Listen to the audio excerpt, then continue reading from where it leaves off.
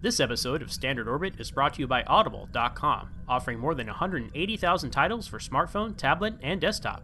To get a free audiobook of your choice and help Trek FM at the same time, visit audibletrial.com/TrekFM. And also by Enterprise in Space, an international program for the nonprofit National Space Society. Find out how you can help science and education and become a virtual crew member aboard the NSS Enterprise Orbiter by visiting enterpriseinspace.org.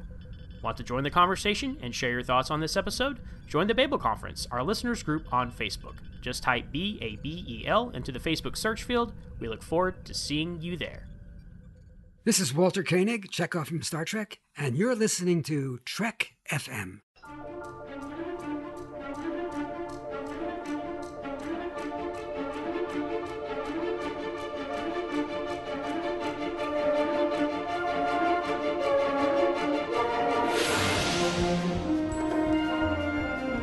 Risk is our business. It's like nothing we've dealt with before. My golly, Jim, I'm beginning to think I can cure a rainy day. I can't change the laws of physics.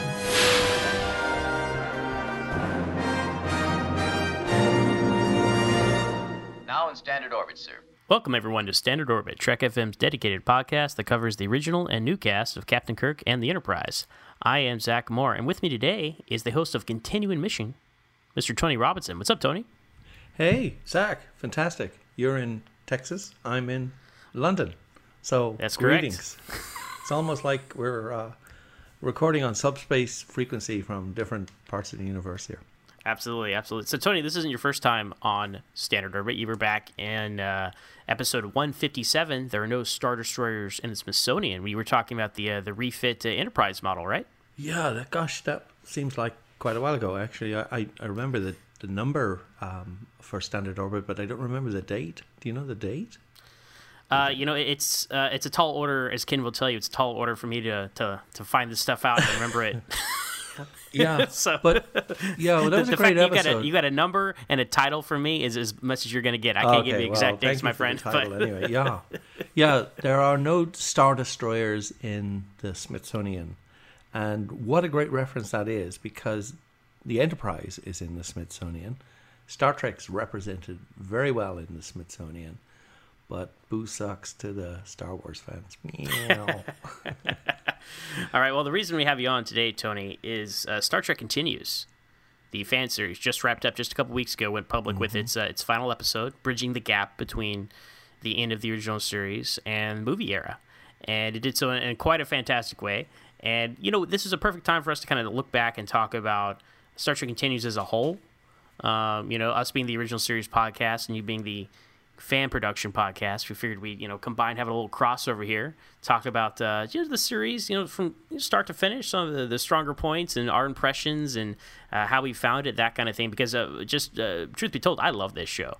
I'm a big fan of Star Trek Continues. We've referenced it on and off in conversation here and there when it's come up over the past few years, because it launched in 2013. And now it's almost its own 5-year mission from start to finish, right? Yeah. And there had been several other fan series before it and concurrently with it, but I will say just across the board, Star Trek Continues is head and shoulders above the rest in production value, and storytelling, and acting, and just attention to detail. It was just incredible, and it's like if you sit down and watch this show and kind of like squint your eyes, you think you were watching a lost episode of the original series. So it's just an incredible achievement and something that everybody over there, especially Vic Mignogna, who is if there a one-man show, if there ever was one over there. I mean, he, of course, starred as Captain Kirk. He spearheaded the show. He produced the show, financed a lot of the show, directed some of the episodes, composed some of the music. I mean, he was doing everything over there. But there was a huge, and let's not to just focus on him. There was a huge cast and crew of fans and friends and Kickstarter campaigns and whatnot that got that thing going. But he was definitely the spearheaded of it all, the true captain of Star Trek Continues. So all credit to him for getting that thing launched. And they had an 11 episode run, and what an amazing run it was. Absolutely. I mean, it was an audacious experiment from the outset to think that you could replicate the 60s style Star Trek and do it really well. And boy, but they pulled it off. I mean, when you watch any of those shows, and goodness knows how many people have actually watched them, but when you watch them, you just feel you're back as if it never left the screen.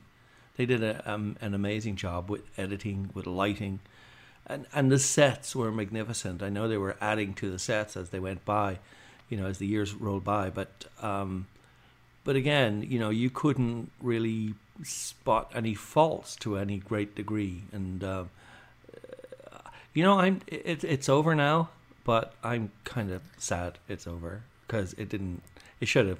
Like Star Trek Continues should continue. That's my opinion.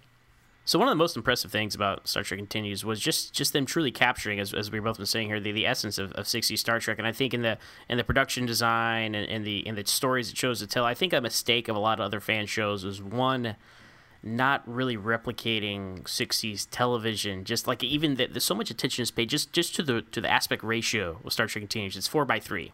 Right? Yeah. And that's an obsolete aspect ratio, but that's what it would have been if the show was in 1969, 1970, 1971. And so they do that, and that automatically gets you more in the, like, oh, this is TOS. This looks familiar to me. And then also the lighting as well, using certain lenses. They did a lot of research about, like, what was used where to really replicate the feel, the true just feel of TOS. It just in the visual language, the visual presentation, the way shots dolly in, the kind of reveals and whatnot. You really feel like you're back there in the 60s. And taking a step back to the beginning, where did you first find out about Star Trek Continues? When did it come across your radar, Tony? Well, for me personally, I was on a different journey from most Star Trek fans and seeking out Star Trek in fan movies. I was doing research on to try and find out where the original model of the Enterprise was, the one that was used in the first 6 Star Trek movies. And you would have thought that this was easy. Oh yeah, somebody has it. It's in a museum. It's there. But trying to locate it was an absolute nightmare. And so I began to dig deeper and deeper and deeper, and I began to come across different names associated with Star Trek, either professionally or on the periphery. And fan films, when you looked on YouTube, suddenly there was a Star Trek this, a Star Trek that, and you couldn't help think, well, what the heck is this? That's how I discovered it. And I came across Star Trek Continues, and it was awesome because I thought, well, this must cost an enormous amount of money to make. And somebody somewhere is putting up a lot of big bucks just to make this. And then as I realized that they're doing it for a non-profit, fun basis, that just I was wowed by that. I just thought that these people are just having sheer fun making these movies, and I fell in love with them from that point onwards. Yeah, I remember I was TrekMovie.com was my go-to sources for Star Trek news back in the day. It still is. I still check in on there on occasion, not as religiously as I used to, because there used to be constant Star Trek news. I remember when I really found them was when the remastered TOS came out, and they did the weekly reviews of the episodes and showing the comparison videos between the original effects and the new effects. So I go to Trek Movie all the time. And then one day they had an announcement about a new Star Trek fan series, Star Trek Continues. I'm like, okay, what? Much like you, I was like, what is this? I'm always skeptical when I hear about one of these things. And click on some of the pictures. I was like, oh, that's interesting. But then they had a series of vignettes. They had 3 short vignettes before the actual show, kind of like a proof of concept. And they were 5 minutes, give or take, and the first one was actually a recreation of the end of Turnabout Intruder, a scene by scene, like the final scene where Kirk and Lester switch bodies back, and then they extend that final scene for another 2 or 3 minutes. Everybody comes on the bridge and they have a nice little moment together with the whole crew, and they fly off, and it's like, hey, we're continuing on from here, and that was a very impressive recreation. And then they had a couple other ones called You've Got the Con, where it's like the B team is running the bridge. You got Sulu, Chekhov, and Uhura, and they're all kind of in the chair joking around, and Kirk shows up, and they all run back to their stations. It's a cute little moment. And then a final one called Happy Birthday, Scotty, where they beam over some new phasers, and Scotty's very impressed by them. So just little proofs of concept, which paid off, because like everyone was like, yeah, I'm on board for this. This looks great. And also something of note here was Chris Doohan, James Doohan's son, plays Scotty in this show. And I've heard a lot of Scotty impressions over the years, but no one can do it better than Chris Doohan, right? Actually, I saw an interview with him, and people can find this on YouTube. And it's when all the cast are just starting out, and they're talking about the future of what they're going to do, how they're going to do it. Vic is saying he'll probably try and not Shatner-esque every situation he does, but he's failed to do so, much to his credit. So I say that because he does a great Shatner-esque absolutely acting technique. But Chris Doohan was scared that he would not be able to sound like his father. And obviously he picked up tips from his father, and he could remember when his father, used to do the accent for him. And he would actually, when he was a kid, he would actually be on the sets of various shows, and he would watch what was going on. And he has a cute story about when he went to Scotland, and they were honouring James Doohan, because there's a little town in Scotland called Lithgow where Scotty was born. And the mayor of Lithgow picked up Chris at the airport and welcomed him and asked him if when he was giving a little speech, would he do Scotty's accent. And Chris said, no way, I will not do that, because I could not do a Scottish accent. And the mayor said, well, it doesn't matter, because your father couldn't do it either. And Scottish people will probably understand that, because, James Doohan did a great job, and we all love him as Scotty, but there's some diehard Scots out there who are very, very picky about the accents and dialects. But I think Chris picked up the baton and ran with it and did a great job. Absolutely. I think he successfully filled his father's shoes as far as TOS Star Trek is concerned. Yeah, and that added a sense of legacy, legitimacy to the whole thing as well. Everybody has their, they continue that tradition with bringing on other guest stars who'd either been on Star Trek previously or family members of those people, and just kept it in the family, so to speak. And they even the opening credits, they add Scotty to the opening credits, and Chris Doohan is Mr. Scott, and he was always the honorary member of the Big Three. He's kind of straw that line between the Kirk, Spock, and McCoy, and then the other guys, and it was nice to see him kind of promoted to main credit status here. Well, he gave them all he got. So very good. He held it together. He held it. Yeah, the maximum power.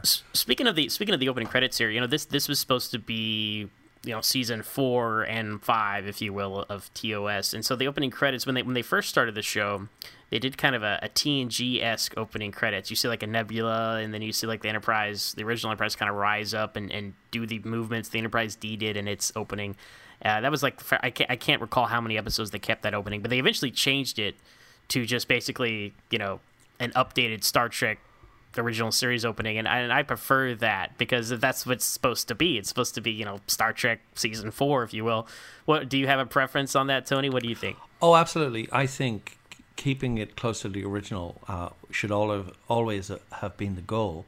And I love the opening, the original TOS opening. It was always the pick a star, because that's where the Enterprise is going to appear from. Right. And no matter how many episodes you watched, you never got the right star. It always came, slightly different. Oh no, it came from. I must watch that the next time, and when you did, it never came from the right spot. So that was a kind of a fun guessing game for me. Ridiculous as that sounds, and it does. But there you go. No, it's great, and marrying that with the original Star Trek music, the Alexander Courage fanfare and introduction, just made it more real. And it wouldn't really be Star Trek the original series or Star Trek Continues if they didn't do the opening titles properly. All right. Yeah. Well, speaking of the opening titles, there is another change in the opening titles. There's a casting change of Dr. McCoy, because originally Chuck Huber played Dr. McCoy in the original vignettes, and he does a great McCoy. And I actually met him at a comic convention here in Houston. Some of my friends knew him from. It's funny because he was here because a lot of these guys, Vic, Todd, all these guys that they've done voiceover animation. That's their claim to fame and genre fandom. So they have a big fan following for that anime, and they come to these different comic conventions and people come and see them. And so I was there with a couple of my friends. They're like, "Oh, hey, it's so and so. It's like Emperor Pilaf from something." And I was like, "Oh, it's Dr. McCoy, man." And so it was just funny how you have different points of reference. But yeah, Chuck Huber, I met him. He was a real nice guy.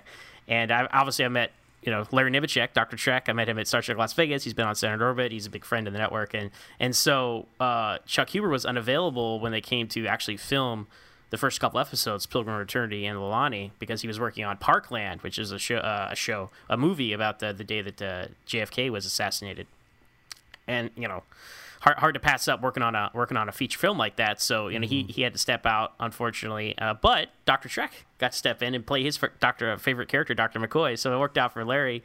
He got to be Dr. McCoy in the first 2 episodes, and then Chuck was available again and stepped back in and filled out the rest of the episode. So it reminds me of kind of like the Savick switcheroo, but Chuck came back. So it's an interesting little anomaly there. I think it was bittersweet for Larry because he loved wearing the uniform. He loved being Dr. McCoy, but I think he likes his beard better. Yeah. And if they had kept Dr. McCoy with a beard on the show, then Larry, the whole circle would be complete, and Larry would be in heaven. Perhaps they could have slowly transitioned to Disco Bones, had slowly shown the evolution. Connect the dots between TOS and the motion picture, right? Which is what they did. But, if they had been really clever, they could have figured out a way of having Larry on the show as Dr. McCoy, and then slowly get to realize that he's actually from the mirror universe. Or they could have just had him be like Dr. Piper or something randomly, and then Dr. McCoy comes back for the other episodes. Yeah. Who knows, right? Maybe, But anyway, maybe. It was fun to see Larry up there with everybody else. And but yeah, I mean, this casting. Let's talk about the casting here. Before you move on, I absolutely. had a nice experience meeting up with Larry and his mirror universe alter ego, Jeff Bond. And, very true. Yes. yeah, and so I had dinner with both of them, and that was strange. No, it was a great evening. So many McCoys. So many McCoys. Jeff Bond, of course, so little time. Plays Dr. McCoy, or played him in Star Trek New Voyages and Star Trek Phase 2 in a couple episodes. Did, so. yeah. And did a great job, too. Yeah, absolutely. Yeah, did a great job. So, talk about the casting here. Vic Mignogna, as we said, spearheaded this whole thing. Spot on Kirk. He's the best non-William Shatner James Kirk. I mean, he captures the essence of Shatner's performance but doesn't parody it, and that's such a fine line to walk. Even you've heard his story. I mean, growing up watching TOS, like Captain Kirk was like his role model, is who he wanted to be, and he finally got to be Captain Kirk, right? So I cannot applaud his performance enough, because it's really hard to impersonate. Well, to capture Kirk without impersonating Shatner, right? I agree with you, but at the same time, William Shatner set a type, a style, and if you didn't follow those little markers, then you kind of wouldn't accept that this person is Captain Kirk. You'd accept that it was an actor fulfilling a role and attempting to be Captain Kirk, but you wouldn't kind of say, oh yeah, but it's not Captain Kirk, it's just a different guy. So yeah, it is a difficult line to follow. Do you really impersonate that stylized way that William Shatner speaks, or do you just play it the way you would normally play it? And I think he got the balance right. I think he got that swagger, that look, that little smirky smile when Bones is giving Spock a hard time, and just that way you move in the chair when, at the end of an episode when you say, okay, Mr. Sulu, take her out, warp factor 4, that away. Standing up straight, crossing the legs, just the body movements, the body language, the physical presence. And that takes time and effort. You don't automatically do that. You imagine you could do it, but I don't think you could. I think Vic, as a trained actor, is pulling together all his skills and bringing them to the front and doing a great job. So yeah, absolutely, yeah. So he the A+ Kirk for him, and Todd Haberkorn as Spock. You know, I feel like he grew into the role. It's very hard to replicate Nimoy, especially Nimoy's just voice. You know, it just has this deep, gravelly voice, and Todd's voice was a little off at the beginning, but I felt like he really came into his own in the Mirror Universe episode, where Spock was the main character, and I was like, man, okay, he nailed Spock. And then from that point on, I really thought he was a great Spock, the best non-Nimoy Spock, I dare say. So yeah, I was going to say, how could he keep a straight face? But then that was his job; he had to. He had to keep a straight face. Yeah, Leonard Nimoy had ways of pronouncing words, which always got me. Like we would say, "There's something on the sensors," and he would say, "There's something on sensors, Captain." You know, and so he had particular enunciations in his dialect that I don't know that Todd has captured, but he would deliver it in a Vulcan-like manner, and keep it going. Much like Vic copying Shatner's body language, you know, Todd captured Spock's body language, very, very proper posture, always standing up straight. Kind of when he would look up from his viewfinder or something, it was like, man, that is exactly how Nimoy would posture himself as well. So yeah, but then again, you know, if we kind of jump forward a bit and out of style for a moment, and look at what they did with those characters in the 2009 Star Trek movie, where again we're supposedly looking at the crew from the 1960s. They did exactly the same thing. They had to look, feel, pose, act, turn, twist, say the lines in a stylized way. And again, they were caught up in that these are established characters. You don't speak in a high-pitched squeaky voice for Spock, and you don't speak in a different type of accent for Kirk and whatever, but he's not from, like, say, South America or something.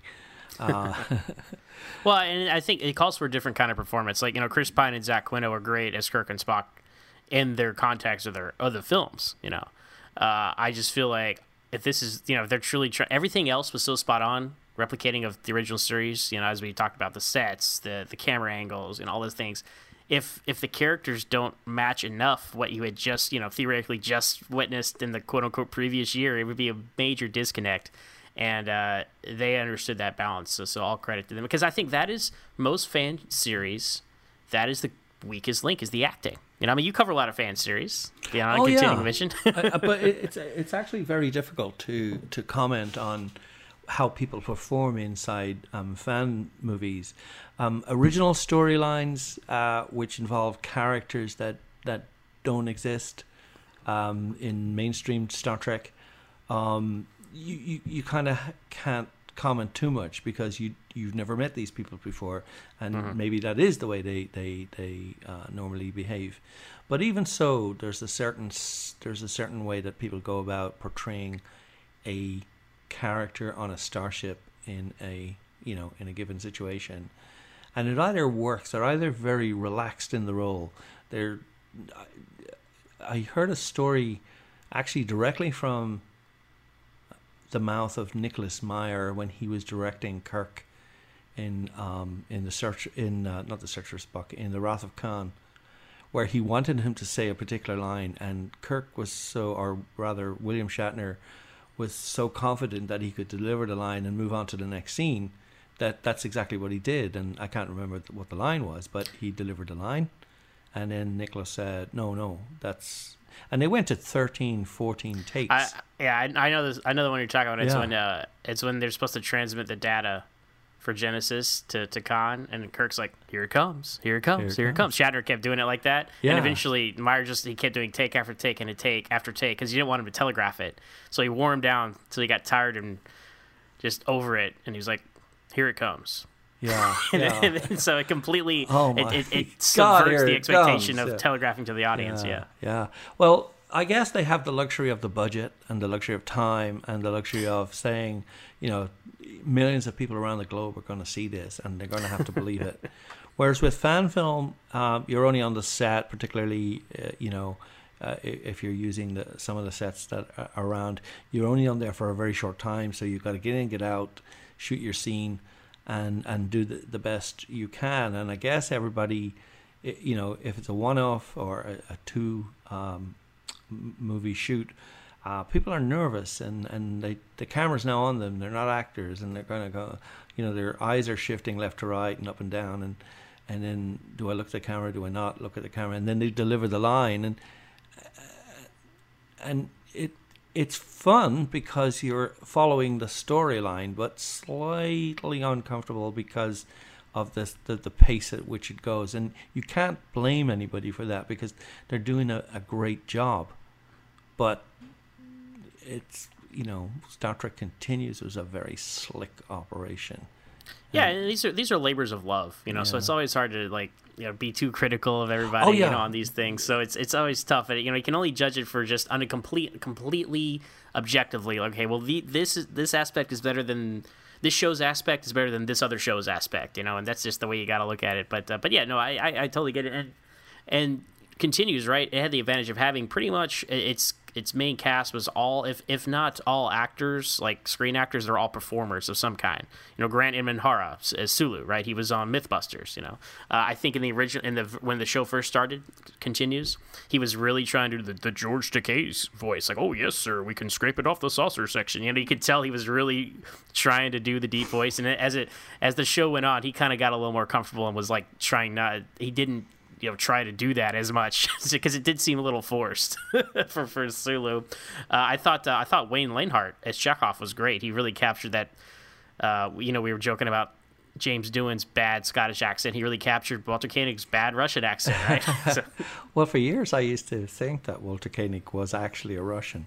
I didn't, you know, and I'm not trying to say I was disappointed to learn he was from Chicago. I love Chicago, and I thought, hey, you know, that's great. But it came as a complete surprise that Walter was not from the Soviet Union.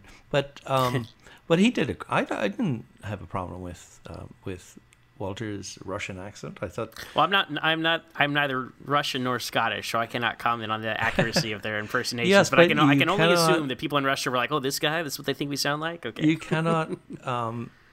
You cannot watch a U.S. aircraft carrier on any screen without saying nuclear vessels. Nuclear vessels. So good.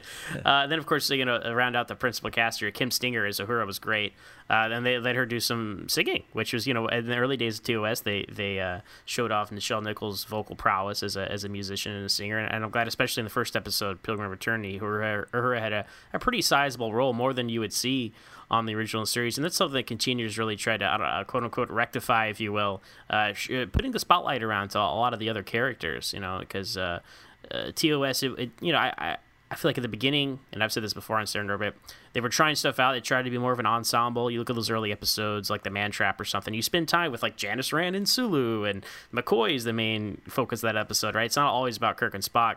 Then, you know, as the show continues, they saw the formula that worked. Oh, Kirk, Spock, and a little McCoy in here, too. That became the template for the majority of the episodes. And then, unfortunately, a lot of the other cast got off to the side. Scotty got a little more attention than the rest just because someone had to be in command when Kirk and McCoy and Spock were gone.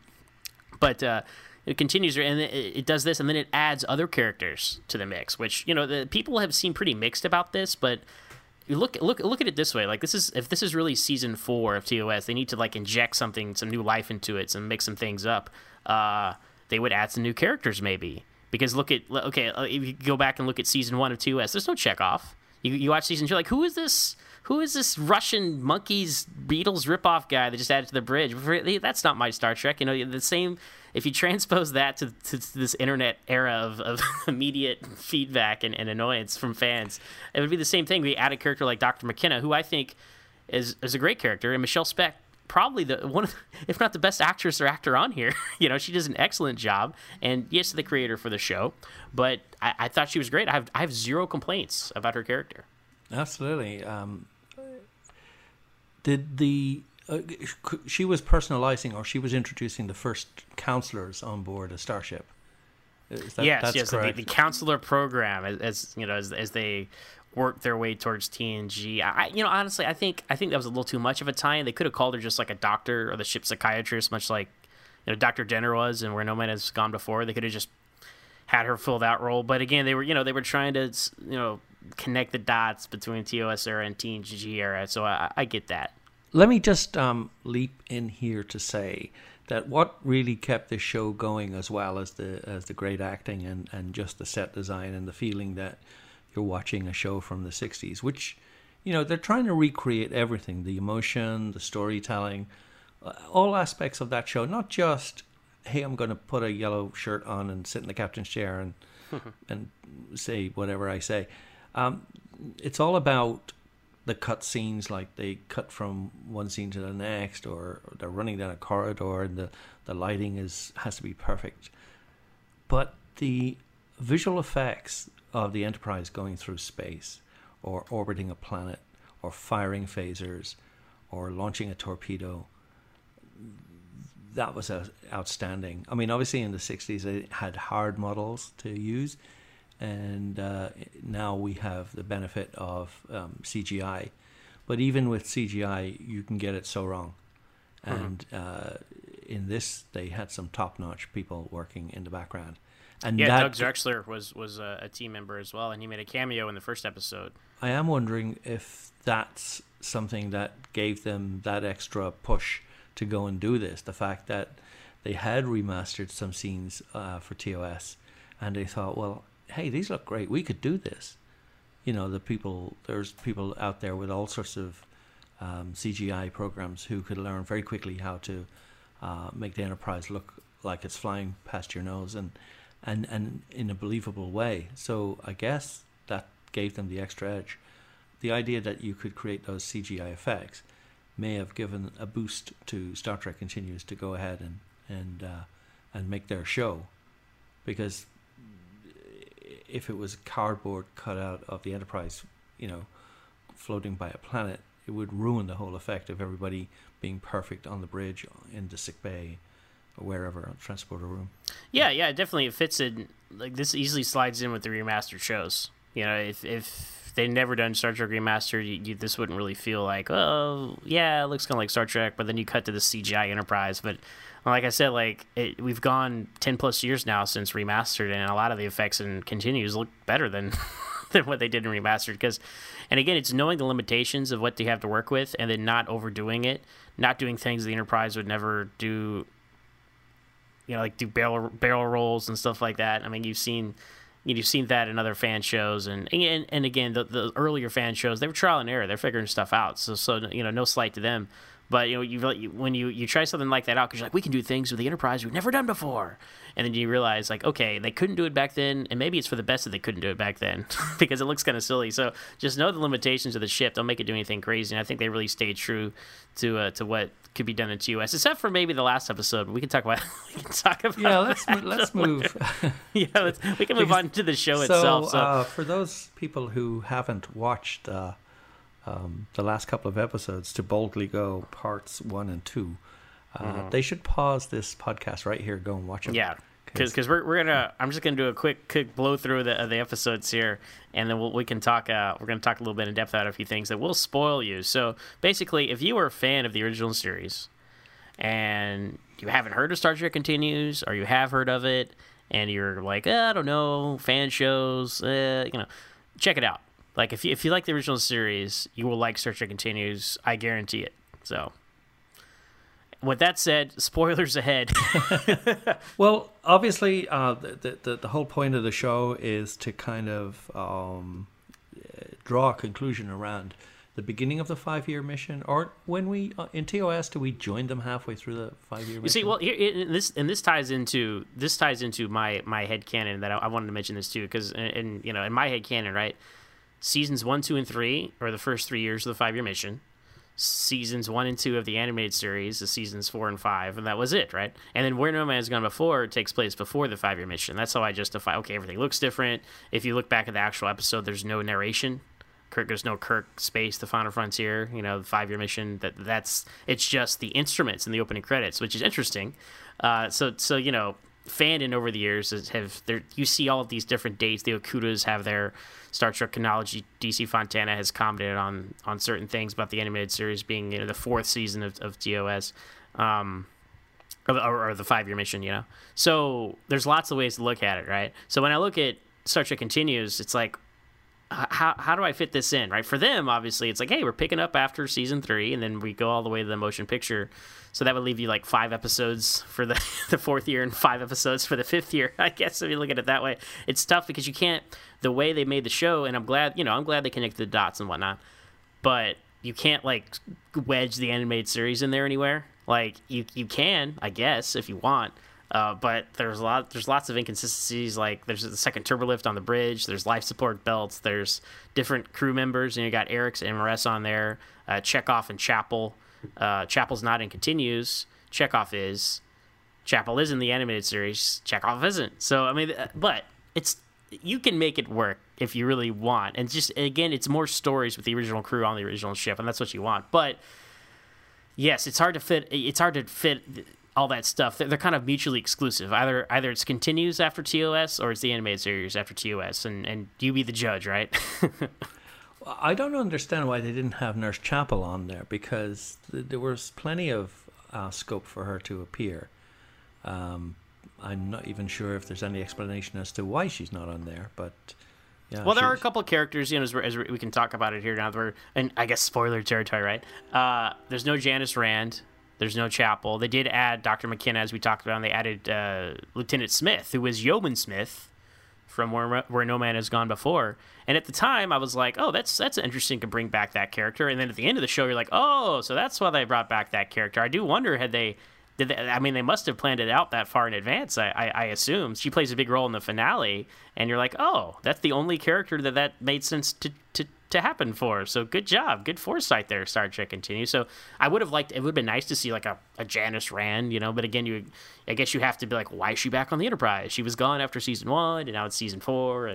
But you did see a character like Dr. Mbenga. He comes back in Divided We Stand, and he also comes back into Boldly Go. So that was great to see him again, because he was one of the rare recurring crew members. You had like a Kevin Riley who came back for a couple episodes. Dr. Mbenga was in a couple episodes. So it's nice to see those guys back again. And then, I did want to mention Security Chief Drake, who was played by Stephen Dingler, who was an executive producer. So it was cool, because we had never really seen a security chief on the show before.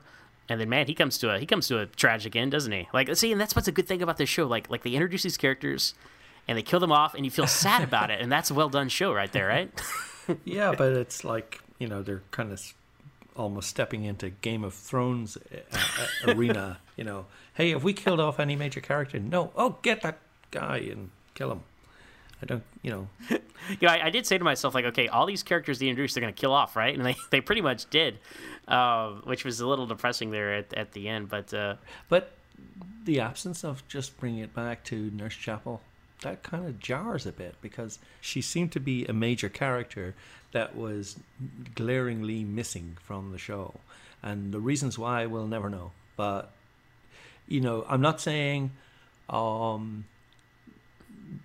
McKenna was there because Nurse Chapel wasn't, but Michelle Spack, as good as actress as she is, could have been Nurse Chapel.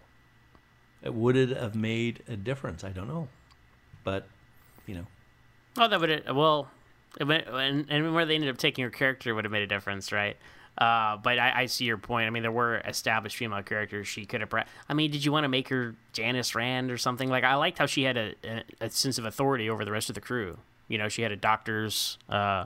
She was a doctor, right? So she had a certain, a purpose in a lot of episodes that those other characters would not have had. You have episodes where people need to be counseled or people need to talk about what's going on. She's the person to talk to. Her and Spock's relationship, I actually, if you told me that on paper, I'd be like, what is this? Like, this isn't, but the way they executed it was very subtle throughout the course of the episodes. Like, he confided in her in a couple things, and you had seen, and he had mentioned, like, I'm not predisposed to discuss matters of a personal nature or whatever, but over time, yes. They form a bit of a bond. He goes to her for counsel and whatnot, especially in the episode where he's considered to be promoted for captaincy, and he asks for her opinion on that. And I think, it was organic as it could have been, and I really liked it, and it could have been like I'm sure a lot of people feel like it's a Worf and Troy or Chakotay and 7 of 9 situation.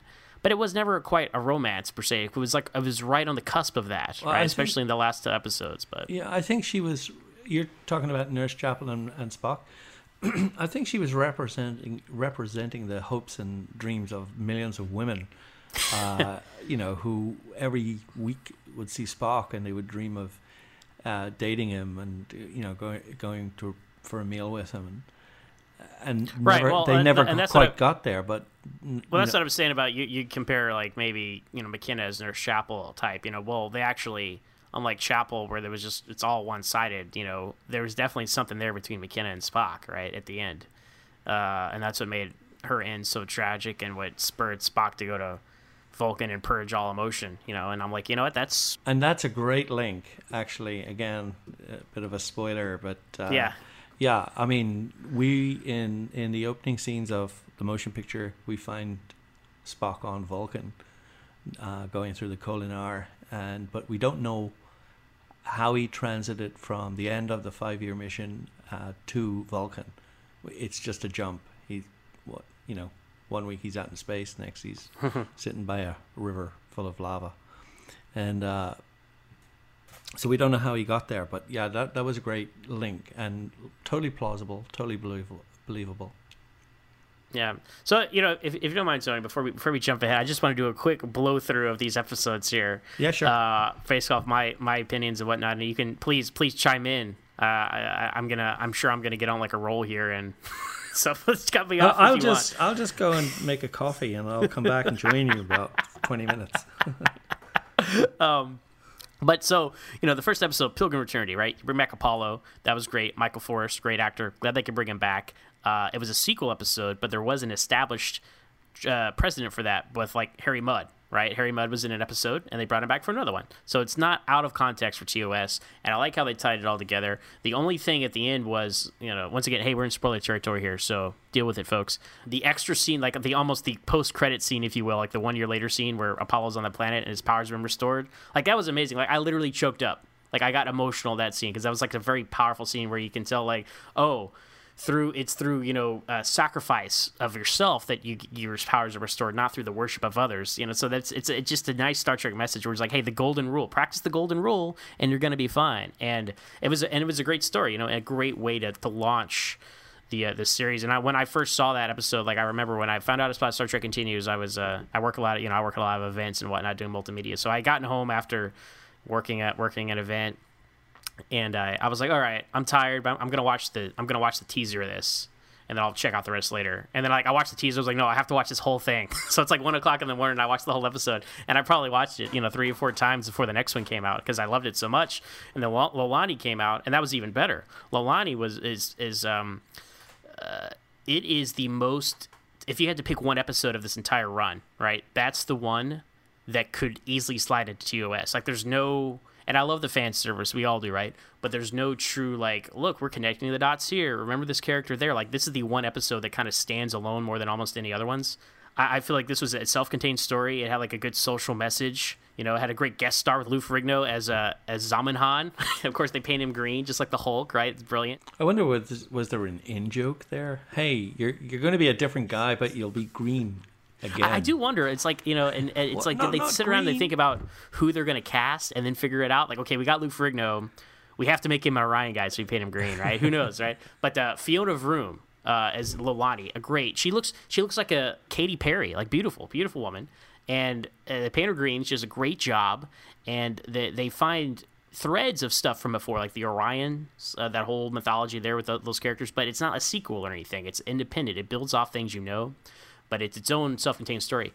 She goes on to play an Orion in Star Trek Beyond, a background character, but she's the one that breaks up with Chekhov, and then you see her in the big crew scenes. So the Kelvin timeline Lolani had a better end than the Prime timeline Lolani, if you want to look at it that way. But a great episode there. And then Fairest of Them All, the next episode, even better. So the way I'm like, man, these are getting better and better. Fairest of Them All is my favorite episode of Star Trek Continues. Yes, they would never in 100 years do this episode in 1970, right? They're not going to do some flashback sequel to a season 2 episode. But it was amazing. It's the story we all wanted to see once we found out. Well, since Mirror Mirror, we wanted to find this out, but especially after Deep Space Nine and we find out what happened in the Mirror Universe after Mirror Mirror. You're like, man, I wanted to see that. And there have been books about it. William Shatner did his Mirror Universe trilogy, and so you got some follow up there. But this was great. I mean, you got to, and this is probably Vic's. I feel like this was his best episode as Kirk, because you got to see him go full unleashed evil Kirk, and you know that Shatner would have ate this role up too if he would have had a chance to play it, because remember, he didn't really get to play Mirror Kirk. He only got to play him in that one scene where he's really over the top. But just to see what the status quo is, in the Mirror Universe, and to see how Spock, maneuvers his way to take control back of the ship. And just even in that first scene where you see that they recreate the end of Mirror Mirror, and the guys being back, and then you have that sense of dread knowing that, oh crap, the other guys are coming back, right? You see like Spock and Marlena Monroe look at each other like, oh, here we go. And by the way, what a great actress they got for her, whose name escapes me at the minute, but she was spot on, looked just like Barbara Luna from Mirror Mirror, great actress as well. So it's not just that they look alike. That's one fact, but you have to be good actors as well. Mm-hmm. And this episode, which is so great, Spock's mutiny, and then you have Michael Dorn as the computer voice, which was great. You also have Marina Sirtis doing the computer voice in the non-Mirror Universe, so that's a cool tie-in, because Major Barrett was, of course, the computer voice for the Prime timeline, and her on-screen daughter, Deanna Troi, Alexandra Troi. That's the connection there. So much awesome fan service in this episode. And they go, and of course I'm a little biased because they go down to Space Center in Houston and film the Galileo shuttlecraft, right? So that makes his first appearance there. So that was my favorite episode of the whole show. That was the zenith of Star Trek Continues to me, fairest of them all. Again, would they have made that episode? No. In 1970, but I love it anyway.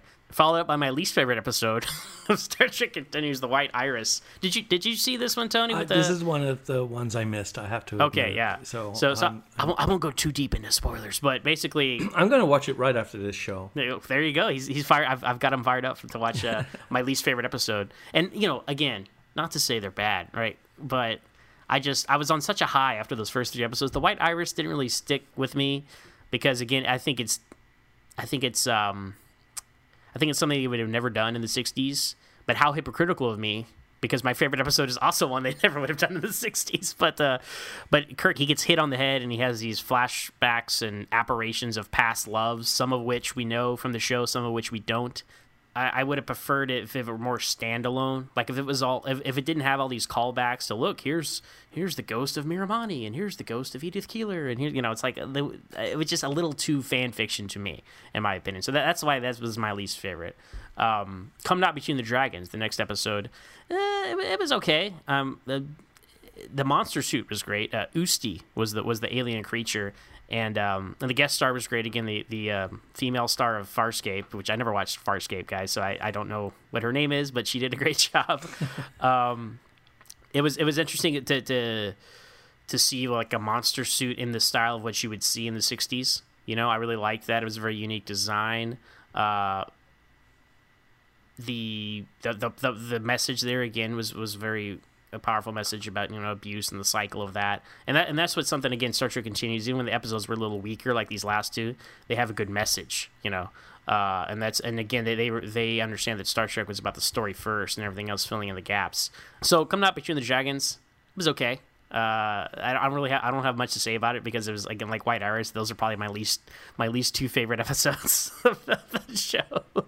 But the next one, Divided We Stand, was they took advantage of Civil War reenactment, which I thought was a great idea because it's very TOS to find something like that, to be transported somehow, some way into a old Earth environment or classic TOS. And they want to get off the ship. All these other episodes at this point have been ship-bound bottle shows because, hey, let's face it, they got a budget, right? Much like season 3 of TOS, right? This is season 4 at this point. The budget would keep getting cut and cut and cut. So they kept finding creative ways to stay on the ship. So all credit to them. But I like how this expanded the scope of everything. Kirk and McCoy. Chuck Huber gets his first big performance as McCoy. He had come back for Fairest of Them All, but just had like a scene.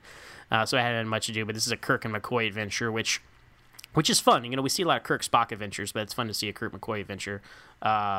Their callbacks to like Savage Curtain with Kirk being a huge Abraham Lincoln fan. Of course, I felt a little bit of like Omega Glory with like Kirk, Mr. America here, Captain America, if you will, Captain America Kirk. He could do this all day.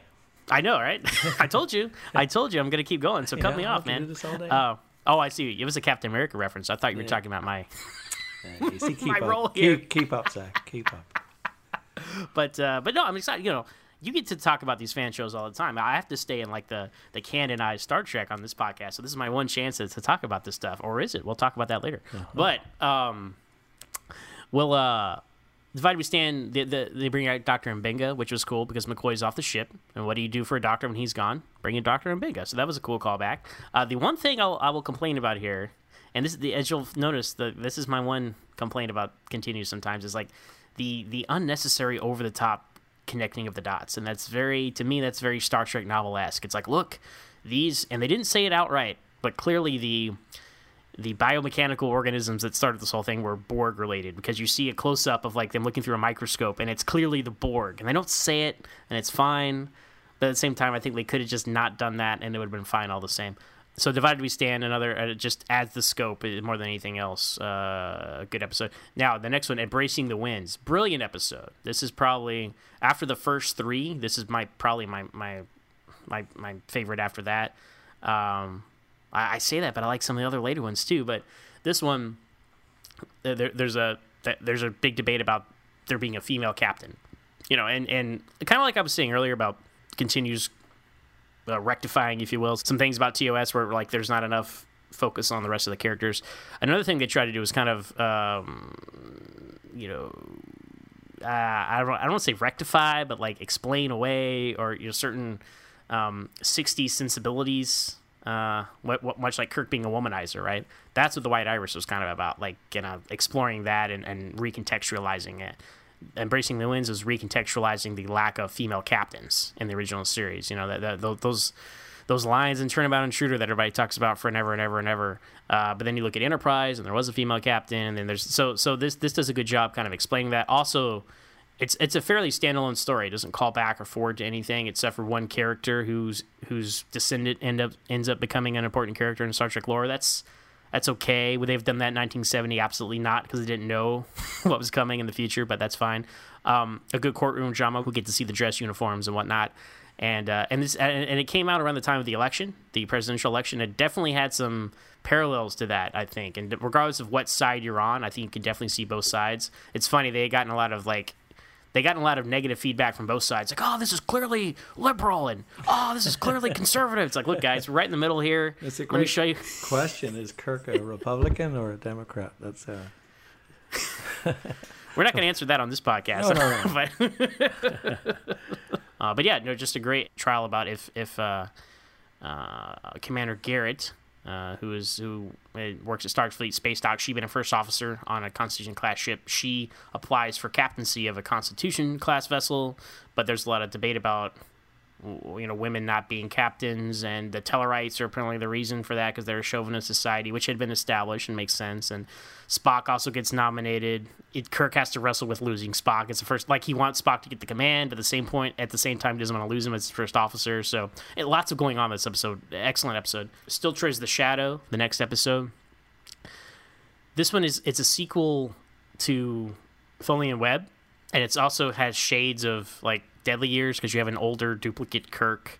So it's a lot going on there. And then you have your Scientist of the Week, played by Renka Sharma. I hope I pronounced her name correctly. Before she discovered tardigrade. Exactly. Before she was on Discovery, and after she was on Battlestar Galactica. So it's a big time guest star there. That was very just kept jumping ships. That accounted for her erratic behavior. Of course. Oh, by the way, and she was in Smallville. By the way, I gotta throw that out there. As you guys know, I'm host of my Smallville podcast. I love my Smallville Star Trek connections. So she was a doctor on Smallville for a few episodes, minor role. But anyway, I thought it was a very good episode. Now, I will say this: I don't know, and they will probably never admit it. They will probably never admit it. But the fact that they find an old Kirk makes me think: were they thinking they could get William Shatner to play this part?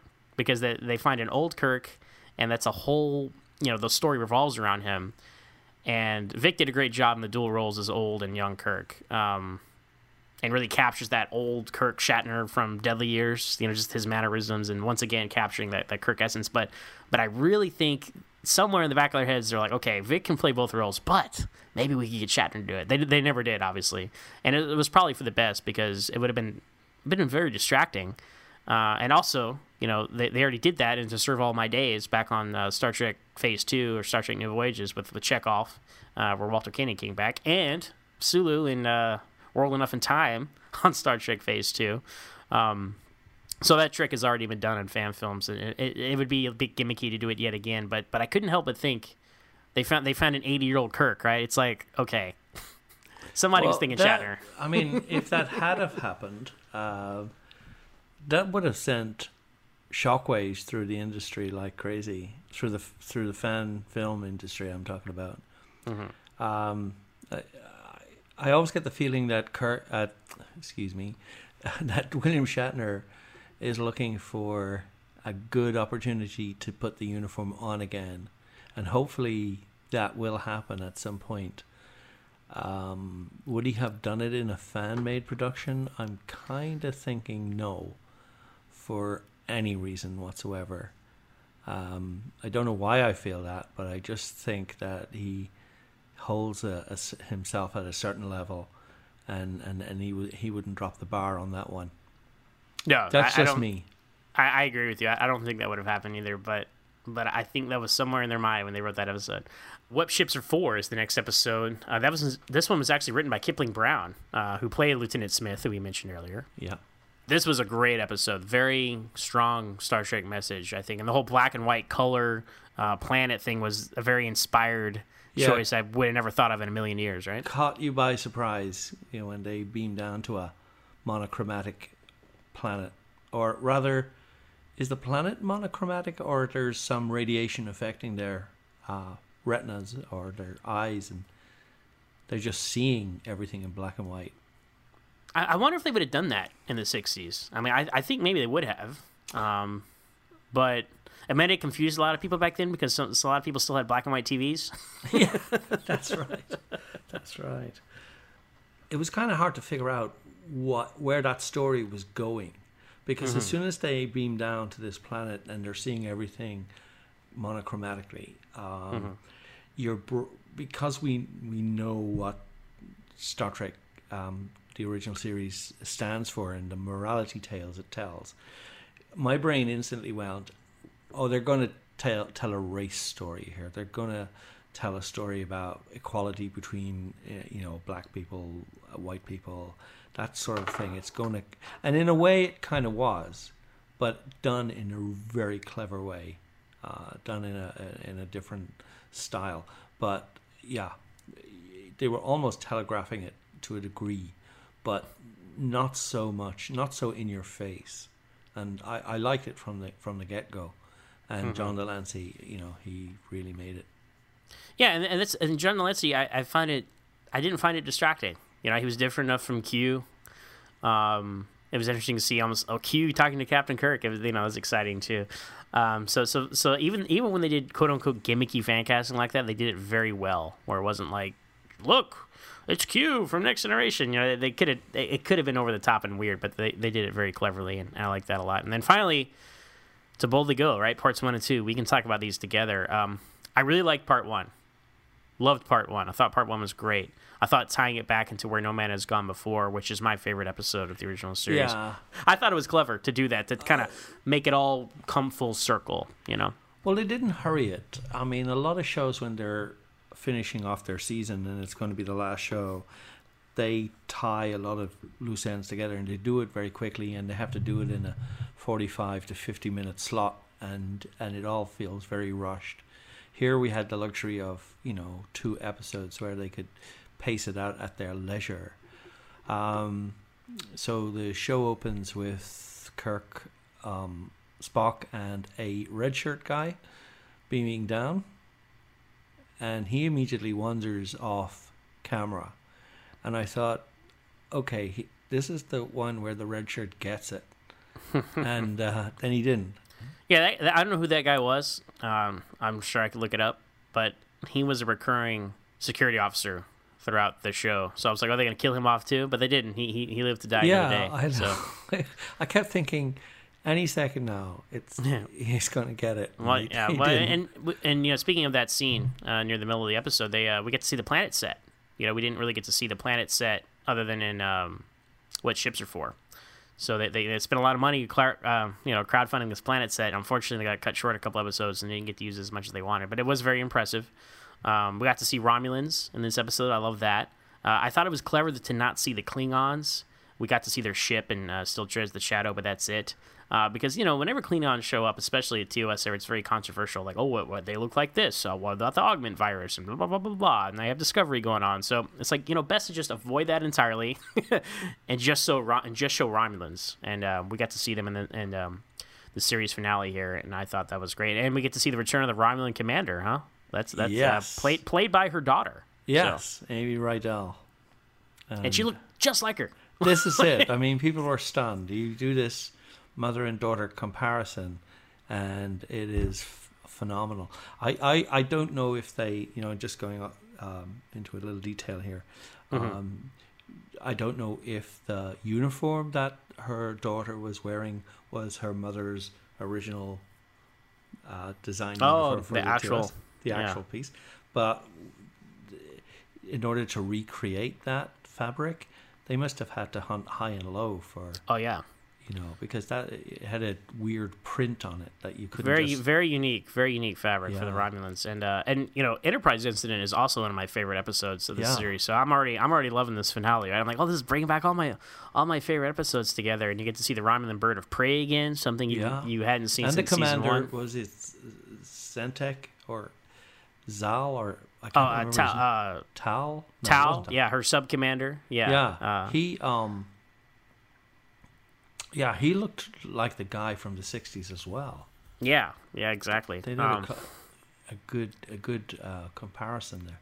So lots of callbacks, but in a series, in a series finale, that stuff doesn't bother me as much. It's like, okay, we're pulling all the stops, so bring everything back. That's cool. First half is and then it's about we're kind of talked around it there, but Section 31. Right, I heard that. Yeah, using espers, which makes sense, weaponizing people with high ESP, putting them through the galactic barrier to use them as weapons, and that's something that Section 31 would have done. And then the cliffhanger between Part 1 is, hey, they're going to take over the Enterprise, and they took over a sister ship, the Congo, because another plot throughout, there have been a little subplot through the last couple episodes that continues, was these Constitution class ships keep getting destroyed or losing life support, and that's leads to the Enterprise being the only ship in the quadrant, I guess, for motion picture. Is that maybe the reason they did that? I'm not sure, but I don't know. I mean, I don't know how many of them were left. I know we see the destruction of the Potemkin and the Hood. Well, by the end, I think the Enterprise was the only one left, and this was something in Fanon. I call it Fanon. You guys know what I mean. Lore, Star Trek lore, was the reason they changed the Star Trek insignia, the Starfleet insignia to the arrowhead, was the Enterprise was the only one to survive the 5-year mission. All the rest of them got destroyed. I didn't think they got destroyed in this rapid succession. I thought they might have got destroyed over a 5-year span, but not in the course of 2 weeks from these espers. But anyway, lots to unpack with these episodes. But on the whole, I love Part 1. Now Part 2. I'm interested, Tony. What did you think of Part 2? I didn't see a huge turn in style. To me, it flows. If you join them together and it made it one big episode, then it just kind of works for me. But normally you do get this kind of build up that in the final episode it's going to be fantastic, and then it kind of isn't. But in this one, it flowed. But it did reach the point where they had to quickly wrap up and draw that link between, yes, we're going back to Earth now and we're all going to go off and do our own thing, and McCoy goes home and Spock goes to Vulcan and Kirk becomes Admiral Kirk and he gives an address. I felt... Are you talking about that? Yeah, so that's what I'm talking about. Now, I liked everything kind of up to that point, and I felt like at that point we became prequelitis. It's like that, you've seen Indiana Jones and the Last Crusade. Have you seen that? Yes. With okay, so the first scene with Indiana Jones, and he's on the train, right? and he learns how to use a whip, and he gets his leather jacket, and he gets his hat, and he gets the scar on his chin, right? And it's like, let's check off all the boxes we need to get to the Indiana Jones we know. I felt like they could not help themselves here, but like, let's do every last thing to get us to the motion picture. Like, I would have been fine, and if this were the 60s, this is what they would have done, obviously. They just would have like, all right, on to our next mission, or we're headed home, Mr. Sulu, or something like that, right? But instead, we get like, Kirk's at the office. The Admiral explains to him, hey, are we going to keep the Counselor program? Yes, okay. Here's the new Starfleet logo. It's your ship's logo. Hey, we're going to promote you to Admiral. Hey, I'm Spock. I'm going back to Vulcan. Hey, I'm Bones. I'm retiring. You know, and it's just like we went through. I don't feel like we needed to connect the dots that much. You know, I feel like we could like thematically connect the dots. Like the end of Star Trek 6 perfectly thematically connects the dots to Next Generation, right? Kirk makes his log about passing the ship on to another crew. The Klingons are our friends now. You know, that kind of thing. That would have been fine with me. I felt like we didn't need... Yes, it was cool to see the Admiral uniform. I'm sure Vic enjoyed wearing it. It's, you know, I know it's Ken's favorite uniform, and I think Aaron Harvey's his favorite uniform as well. I like it. It was cool seeing him in that. I don't think we needed to see all that. I don't think we needed to see every last box checked off, in my opinion. Yeah, sorry, I no, go ahead. I was done. Yes, please. What are your thoughts, man? No, it did look a bit out of place when he walks out onto the stage and he's wearing this new uniform that nobody has seen before. There's a whole audience there, and you almost would have expected them to kind of clap or laugh or go. A laugh would have been nice, right? Yeah. Who's that guy? No, it's Captain Kirk. Shut up. Admiral Kirk, thank you. Yes. Yeah, no, he walks out in that uniform, and it looks weird when he does it. But you know, you have to accept that that's the uniform he's going to be wearing from now on. They explain that these will be farmed out to the fleet in due course, and everybody will be wearing them. And then you get that. Well, not me, because I'm going home. And but McCoy's, you know, they could have set up McCoy leaving a little better, but I did like he's like, you know, I haven't seen my daughter. It's like, you know what, that's a good point. Also, I'm completely fine with that. Yeah, and go buy a necklace. Yeah, and I've always wanted to take up disco dancing. Now, and Spock though, of all, you know, we were talking about all this, and of all the things that the connecting of the dots that kind of like, I was like, yeah, I didn't feel like we need to go that far. Spock was great. You know, I really loved how we saw the reason why he would go purge his emotions, because McKenna died because of him, right? Because he made as he says to Kirk, he made an emotional decision. It turned out wrong. You know, you gotta learn from your mistakes, but that's always been Spock's thing. That's why he ignores all emotions, because he can't. Vulcan emotions are so powerful. He has to just shut them off. You know? He said he'd been compromised. Captain, I've been compromised. I can no longer function as a whatever. And that was a line again from the 2009. I am emotionally compromised. Yeah, I'm emotionally compromised. So I'm just gonna have a coffee here, and you can take over. You know, something like that. Well, yeah, no. If I was the script writer on these shows, that's everybody would be just have a coffee break while they think their lives out.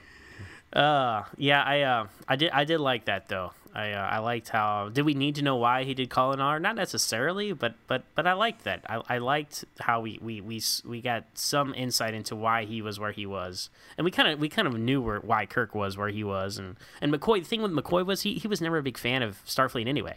You know, he was always complaining about like I've signed up to practice medicine. You know, he was complaining about transporters and space, and even in the Kelvin timeline, he's afraid of space. You know, Starfleet was all he had left at the time, so it made sense. He was always kind of hesitantly a member of a 5-year mission, so it made sense for him not to sign up again. Do we know anything about McCoy's background, how he ended up on the starship in the first place?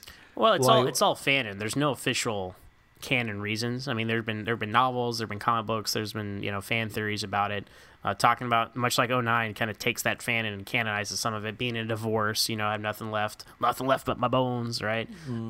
His daughter, he mentions her in the animated series, but that's pretty much it. There have been lots of books about. He doesn't mention his father in Star Trek V. He had to go through the pain barrier with Sybok, so that and he had this issue with his father that he broke down about.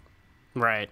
There wasn't a direct correlation between that and joining Starfleet, but no, I'm just saying he mentions his daughter, but he never mentioned any other of his. Oh, right, his family members, right? Yeah, Yeah, only father and daughter. Gotcha. Yeah, so that's pretty much McCoy, and then we have a Kirk does his final walkthrough of the bridge, and it kind of mirrors the. It's a nice companion piece to the beginning of motion picture when he finally gets back to the bridge. He closes his eyes and he's very excited to see it, and it opens up and it's like this chaos and nothing. It's it's a funny moment in motion picture.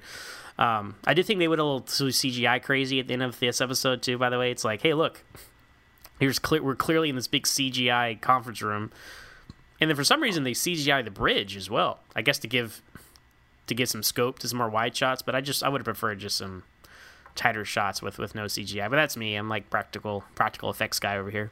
But I wonder if they were just rushing it to get it complete, and I had that thought as well because they got put on an unexpected timeline due to the fan film changes. But anyway, mere nitpicks. So there we go. I know we kind of breezed through that really fast. I liked seeing the Enterprise come into space dock and park up, and they even had the little astronaut guy. Yes, I saw the astronaut doing the waving the arms. I was like, there he is. He's still there. He's the only guy there. There's nobody else. Does that guy not get a day off? Let's I swear. call out here. Let me in. Now, the one thing we didn't discuss was the saucer separation. Yeah, that was too much, in my opinion. Yeah, I thought so too. Everybody has always wanted to know if the saucer could separate from the main hull and have a battle bridge and a saucer and have them work in tandem with each other. And everyone says, yeah, it must have happened at some point, and I'm not even sure if it's referenced now.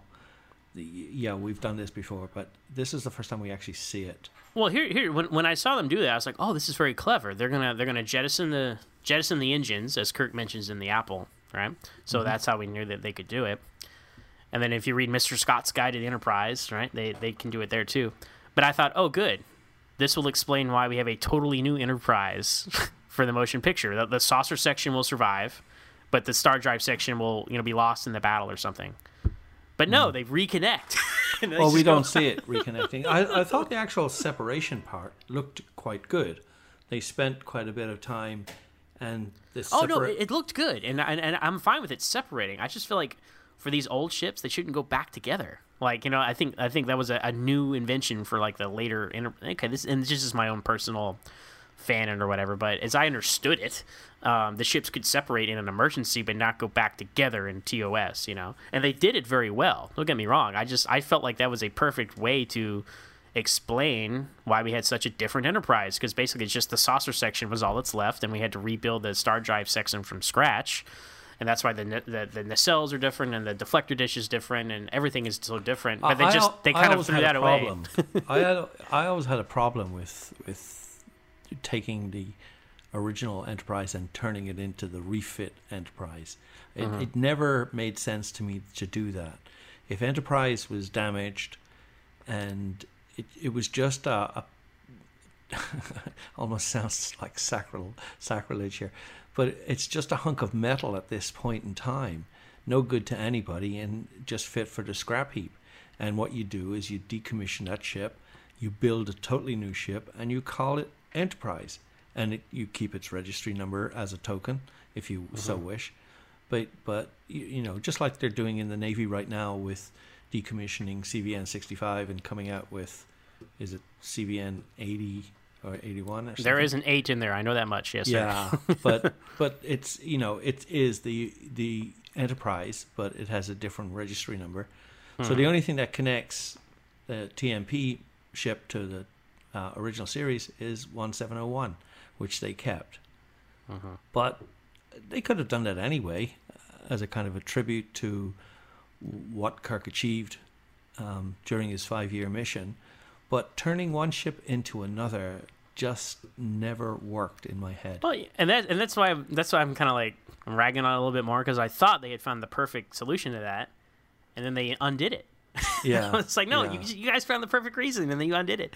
And then you just eject the bridge module, and you put the new bridge module on there, and you build a new Star Trek section, and you're good to go. And then I was wondering if we were going to see a Decker anywhere, but I guess, Stephen Collins is a little persona non grata, so they don't want to dredge up any... No, he's on Discovery at this point in time, so... Oh, that's true.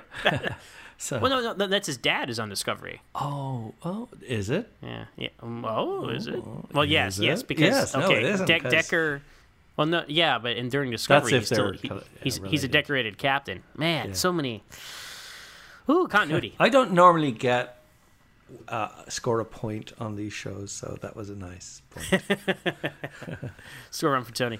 So that was a very kind of free-flowing discussion on Star Trek Continues, guys, with some spoilers thrown in there. Yeah. I hope you enjoyed it. But hey, Tony, how about you and I get together again and talk about it in more detail? What do you think about that? Well, that's a fantastic idea, and in fact, I think that's what we're going to do, aren't we?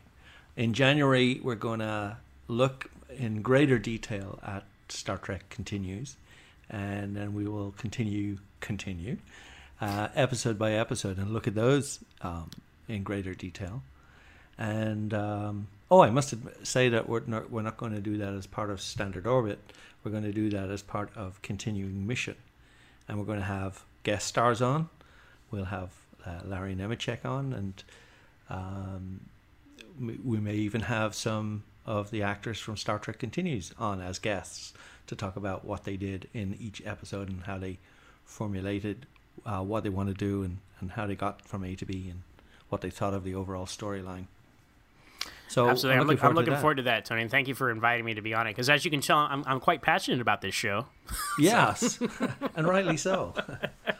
Yeah, so I know a lot of you guys have been wanting us to talk about Star Trek Continues. And that's not really our wheelhouse. It's more Tony's thing over at Continuing a Mission. So I wanted to bring him in on this, talk about it. Mm-hmm. And then, I blew through all the episodes there just to give you guys a little taste of kind of where I'm coming from with it. And then when we move over to Continuing a Mission, we're going to delve into these things hardcore.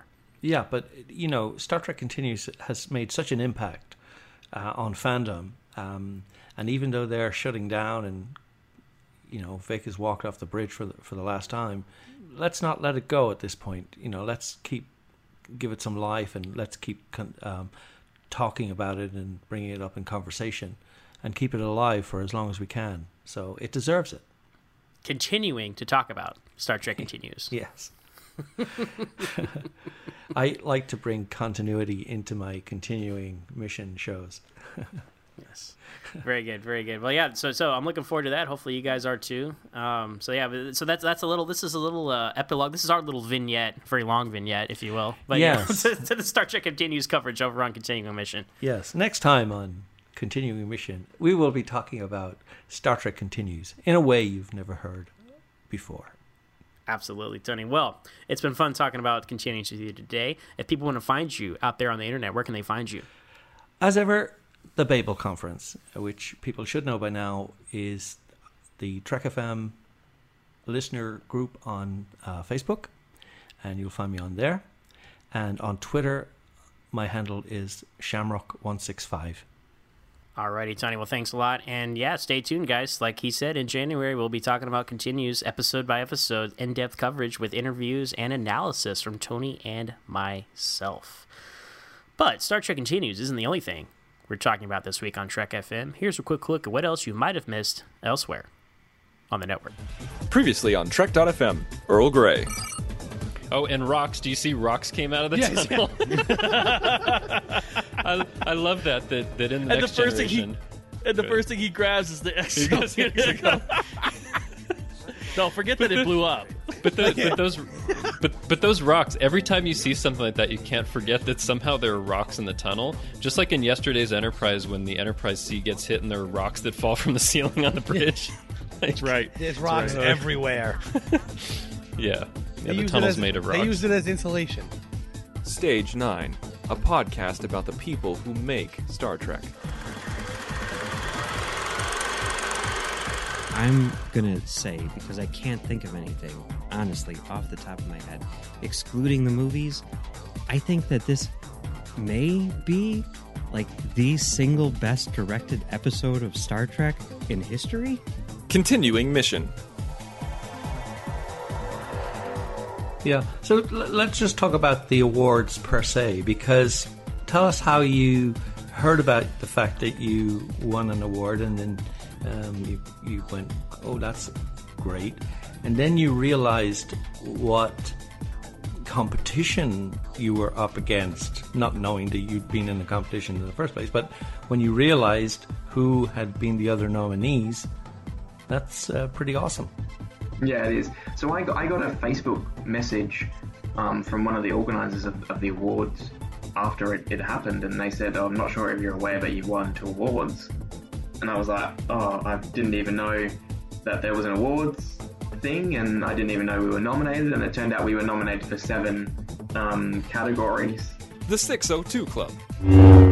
I will say that the audience I saw this with was extremely receptive to the film, especially by the end, in the ending battle.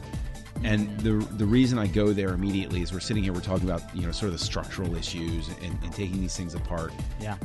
But I will say that the audience I was with seemed to go along with it anyway. So that by the end, there were people cheering and happy with everything. So, I was surrounded by people, and I remember looking around and saying, wow, positive crowd. And that's what else is happening on Trek.fm. So check out these shows and find out what we're talking about in your favorite corner of the Star Trek universe and beyond. You'll find us wherever you get your podcast. If you're an Apple user, get the show on iTunes or the Apple Podcasts app. Be sure to hit the subscribe button. That helps us greatly and makes it easier for other listeners to find the show. If you're not an Apple user, we've got you covered as well. You can find our shows on Stitcher, TuneIn, Speaker, SoundCloud, Windows Phone, and of course you can stream and download the MP3 file from our website and grab the RSS link as well. If you'd like to get in touch with us here at Trek FM, you can always find us on trekfn/contact and look in the sidebar on the show page, or you can go to speakpipe.com/trekfm and please leave us a voice message. You can also contact us through Twitter at TrekFM, or on Facebook at facebook.com/trekfm, and of course in the Babel Conference. Type Babel Conference, that's Babel, into the search field on Facebook, or go to our website at Trek FM and click Discussion on the menu bar. Another way you can help us keep all of our shows coming to you each week is to become a patron on the network on Patreon. If you visit Patreon/TrekFM, that's patreon.com/TrekFM, you'll find the current goals and different milestone contributions along with all the great perks we have for you. These perks include early access to content, exclusive content, producer credits, seats on our content development team, and more. We really appreciate any support you can give us and hope you'll join the team. Again, you'll find all the details on patreon.com/TrekFM. Speaking of Patreon, thank you as always to our great associate producers for Standard Orbit: Norman Lau, Tim Robertson, Nick Anastasio, Richard Marquez, and Corey Elrod. Yes, thank you guys so much for your support for both Standard Orbit and Trek FM. So Ken, if people want to find you out there on the internet, where can they find you? You can find me hanging around the Babel Conference and engaging people when I have the opportunity. You can also find me on Twitter. My Twitter handle is @BostonSCPO, and we like to tweet out all our new episode information as soon as we get it, as well as our colleagues. So look for me there. As for me, you can find me on Twitter @MoronZach. That's MOOREONZACH. And I'm also the host of my own podcast, Always Hold On to Smallville, where we talk about each and every episode of that Young Superman series from the early 2000s. And you can find us on Twitter @AlwaysSmallville with 1 S. So thanks everyone for listening, and join us again next time here on Trek FM for another episode of Standard Orbit.